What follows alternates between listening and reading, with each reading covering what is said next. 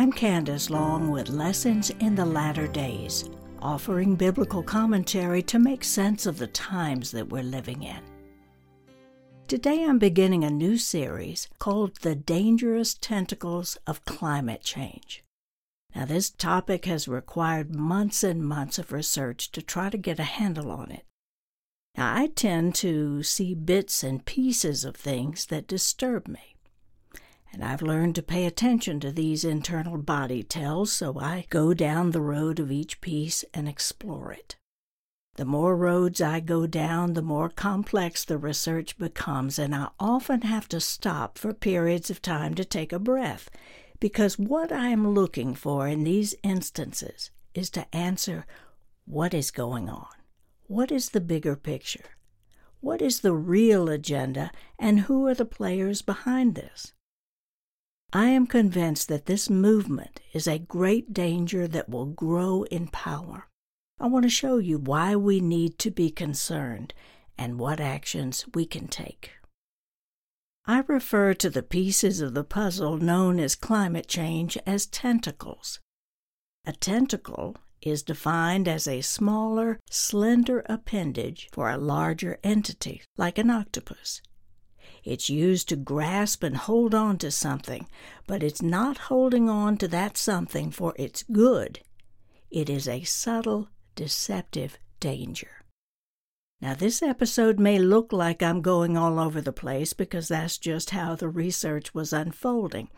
You see, there's no nice, neat description of the belief system or worldview that we refer to as climate change. That terminology was no doubt the product of think tanks who specialize in behavioral science. Companies like the Rand Corporation, the Brookings Institute, the Tavistock Institute in the UK, these are all communication arms of the global elite, and they specialize in studying human behavioral science to come up with terminology that their research has proven will resonate with people and shift public opinion on things that the global elite cares about. I am a professional wordsmith. I've worked over 30 years in crafting the right messaging for clients, choosing words carefully that capture the heart of what the client does. Now, this is a good thing when you're helping a business grow and expand. Everything is above board, the media is used in a proper way to get that message out, and great products and services find their way to consumers who need them. Now, this same skill set of messaging, though, can be used in a negative way. If the client, the one paying for these think tanks, is a larger entity whose ultimate agenda is buried in secrecy. And that's what's tricky in these end of days. Believers have to be extremely discerning to see past the words into the agenda of who is paying the bill and who is being taken advantage of. In each part of this series, I will address a different tentacle, which will reveal bits and pieces of this larger agenda. I'll offer you my commentary through a biblical lens and let you come to your conclusion about the matter at the end of the series. In the description notes, I'll provide links to articles that I reference in each episode, and you can find them on my podcast page at candacelong.com/podcasts. Tentacle number 1 is called the 60-year-old warnings. Now, these warnings were given by former President Eisenhower in his farewell address to America in 1961. I'm going to comment on 3 sentences that I pulled out from his address because each one reflects what we are seeing today over 60 years later, and each one of these warnings relate to the climate change agenda. Eisenhower warning number 1 says this, quote, "In the councils of government, we must guard against the acquisition of unwarranted influence, whether sought or unsought, by the military-industrial complex. The potential for the disastrous rise of misplaced power exists, and will persist, unquote. Now, what does this mean? The term military-industrial complex refers to a country's military establishment and all of the collateral industries that produce arms or other military materials. They include big companies such as Raytheon Technologies, Lockheed Martin, Boeing, Northrop Grumman, and General Dynamics. The number one defense contractor in the world is Boeing, with a 23% market share. So this notable military leader and former President of the United States was warning Americans about the potential for some disastrous power to rise up within this group that is misplaced. It doesn't belong, but it is so strong that the potential for takeover is great. I want to show you the backstory of what happened to President Eisenhower 7 years before he wrote this warning. I wrote about it at great length in my episode called The Nephilim UFO Connection, Part 1, How We Opened the Door. I want you to see what happens when we look deeper and expand the meaning of relatively short sentences in a speech. The incident I was discussing involved secret meetings that President Eisenhower held in 1954 with human-looking aliens at Edwards Air Force Base in California, according to many sources. Eisenhower was accompanied by Cardinal James McIntyre, head of the Catholic Church in Los Angeles representing the religious community. Also with him were a top economic advisor and a senior reporter to represent the media. According to my records, the aliens offered the president an offer he could not refuse. They offered the United States unlimited access to the space and aeronautical technology, which would guarantee America's dominance as leader of the free world. But there were conditions. The U.S. would have to agree to two things. Number one, the aliens would be allowed to conduct medical experiments through the abduction of humans and cattle, saying these were for science-gathering purposes only. Now, these beings assured the president that the abductees would suffer no harm, nor would they be able to remember the abductions. And the number two stipulation is the president would set up a secret organization whose meetings would be attended by the world's most powerful, including European prime ministers, American presidents, and the wealthiest CEOs in the world, in order to make decisions regarding the economic and political future of humanity. The aliens would place their own representatives as leaders of this covert organization, and this led to the formation of the Bilderberg Group in 1954. Supposedly, Eisenhower refused to sign the agreement at first, but finally conceded after threats to his and his family's health, and threats by the aliens to take this offer instead to the Russians. Purportedly under great duress, Eisenhower signed the arrangement, and driving away from the base was reported to have said, "I think I've just sold out the American people." Now, regardless of whether all of these details are factual, we can be sure that these abduction experiments have most certainly been conducted over the years. As was reported in an earlier episode, as many as 3% of the U.S. population is believed to have been involved in abduction experiences, whereby abductees were inseminated with alien DNA, and human DNA was extracted from them. Now, that's nearly 9 million Americans in whom was inserted alien genetic material. According to investigative journalist Daniel Estulin, author of the book The True Story of the Bilderberg Group, the press has never been allowed to attend their meetings, nor have conclusions or discussions ever been released, which have ramifications on the citizens of the world. So in this farewell address, Eisenhower was warning about the disturbing rise of power within this complex of the military industry, and said boldly that this power is so strong that it will persist. Now, it's hard to wrap our minds around this, but Eisenhower witnessed their technology. He witnessed these beings that look like us. He witnessed their threats and manipulations and the danger to his personal health and that of his family. And he experienced the formation of the Bilderberg Group and the power they exerted by being infiltrated by these beings. He experienced the danger of this Nephilim tentacle firsthand.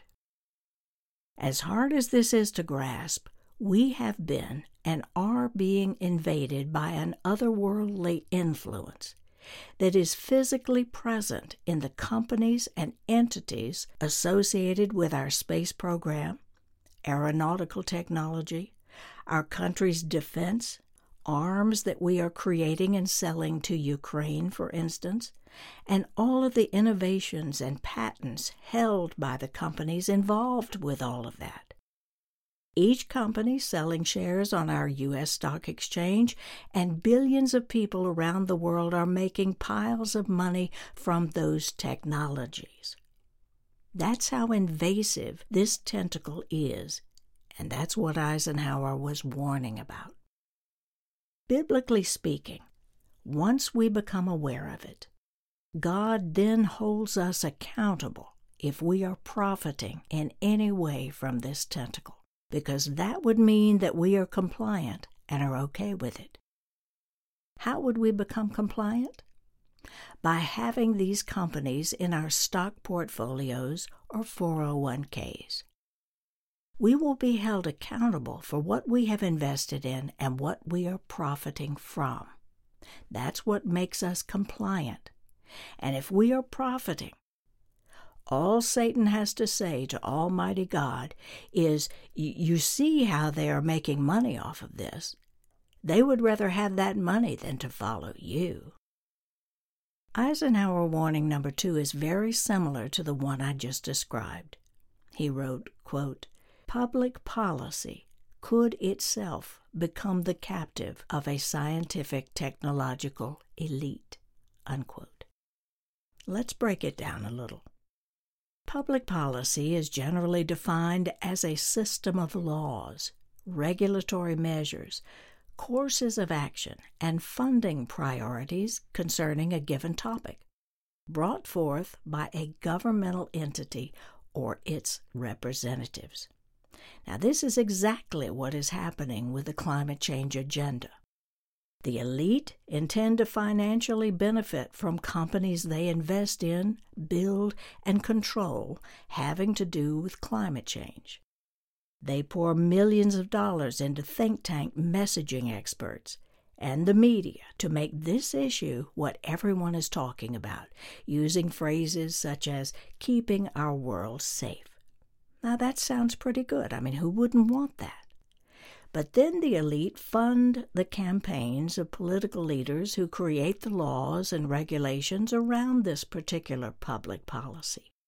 All the while, they maintain controlling interest in every facet of the corporate infrastructure needed to support the policy. And those companies are traded publicly, and once again, shareholders get rich, everybody happy, nobody rocks the boat. Now, who is the great enemy who is typically non-compliant and doesn't go along? The believers, us. Even the phrase keeping our world safe is blasphemy to a true believer, for it is the Lord, the creator of the universe, who holds all things together. Now that may sound simplistic, but this is a huge test. Do we trust a governmental United Nations body of laws and regulations to regulate our environment? That's what we are being pressured to do. What has happened is similar to the actions of the military-industrial complex. Certain companies stand to benefit from the climate change regulatory victory.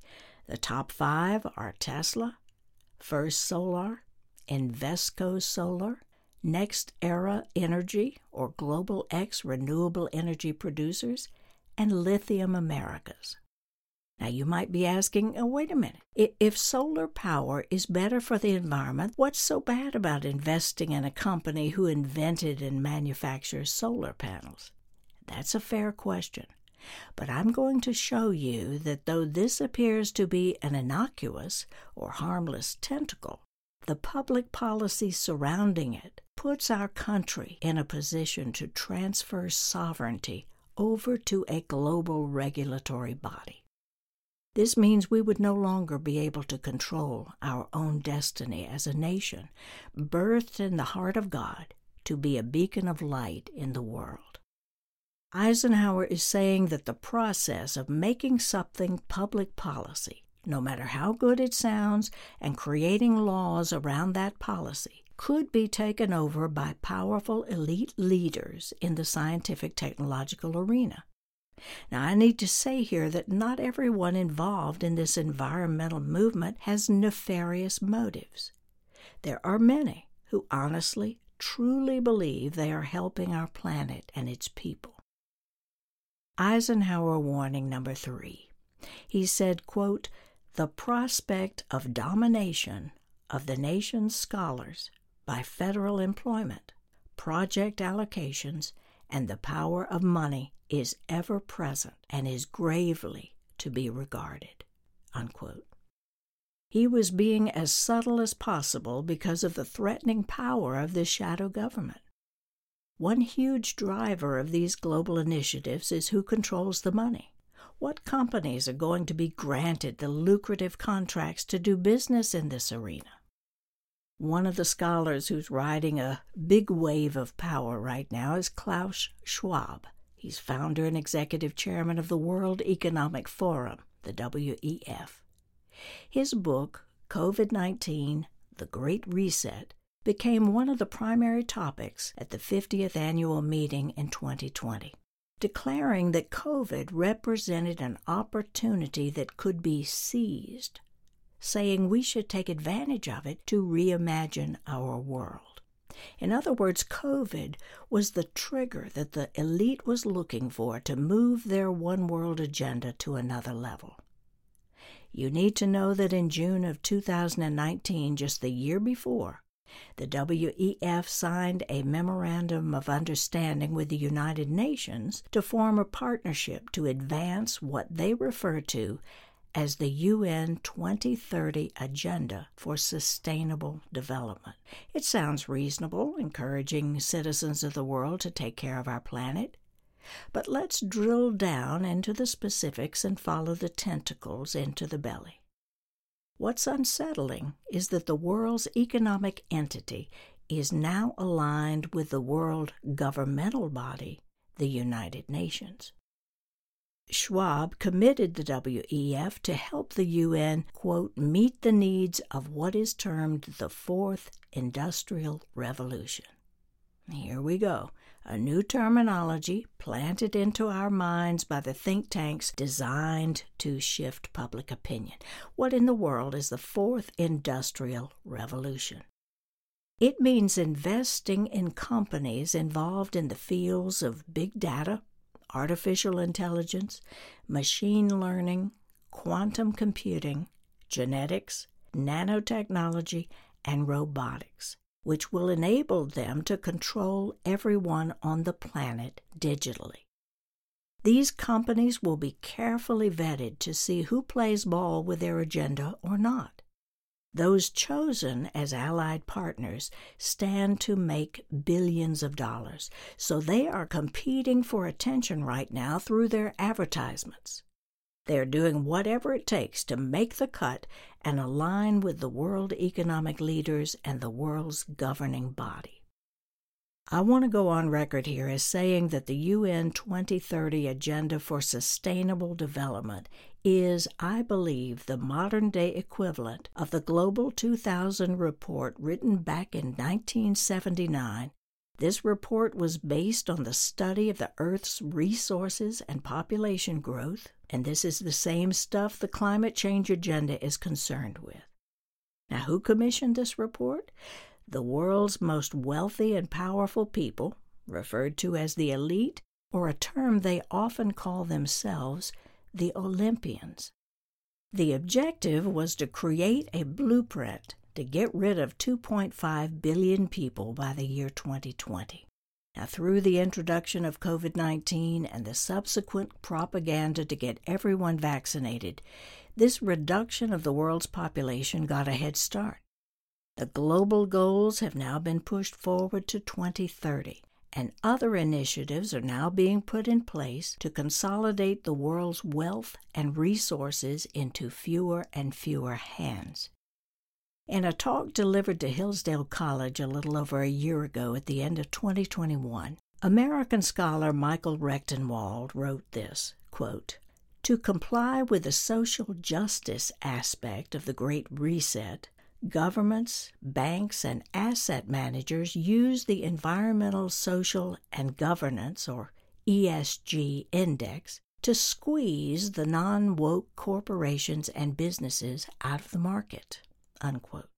Now let me define first a new term, the Environmental, Social, and Governance Index, often referred to simply as ESG Index. This is basically a social credit score that is used by finance managers to pick the companies to invest in, the ones that are on board with this agenda, and they drive out all the companies that are not. Take, for example, BlackRock, which is the world's largest asset manager. CEO Larry Fink is totally on board and is allocating billions, much of that coming from our company's pension funds, and investing in companies that go along with this ESG agenda. Larry Fink's letter to CEOs was basically a threat, saying either you be woke or else you're out of business. So as more and more investors choose to invest in sustainably focused companies, the shift that we're seeing will continue to grow. Remember Eisenhower's warning that the power of money determines investment allocations, who gets what dollars, and every company's management team and board have to search their soul to determine whether to play ball or not. Their answer will determine their company's worth to stockholders. This is a huge test as well for investors who are believers, because if your pension fund is being channeled into this global movement, then once again you are going along with the game and are labeled compliant. Be very careful. This is a snare as old as time. There are two worldviews here. One is God's, and the other is global. God is not global. Remember, Jesus said in Matthew 25, when the Son of Man comes in his glory, and all the angels with him, then he will sit on his glorious throne. Before him will be gathered all of the nations, and he will separate them one from another as a shepherd separates sheep from the goats. And then the king will say to the sheep at his right hand, "Come, O blessed of my Father, inherit the kingdom prepared for you from the foundation of the world." The choice is ours. Do we align with the king and his ways, or align with those who believe they have been entrusted with the stewardship of the world's environment and all of its resources? Next time we'll examine tentacle number 2 in the climate change agenda. If you'd like to share this episode with others, you'll find it on my podcast page at CandiceLong.com/podcast. I want to thank you so much for being with me today. I hope you join me again next time for Lessons in the Latter Days. God bless.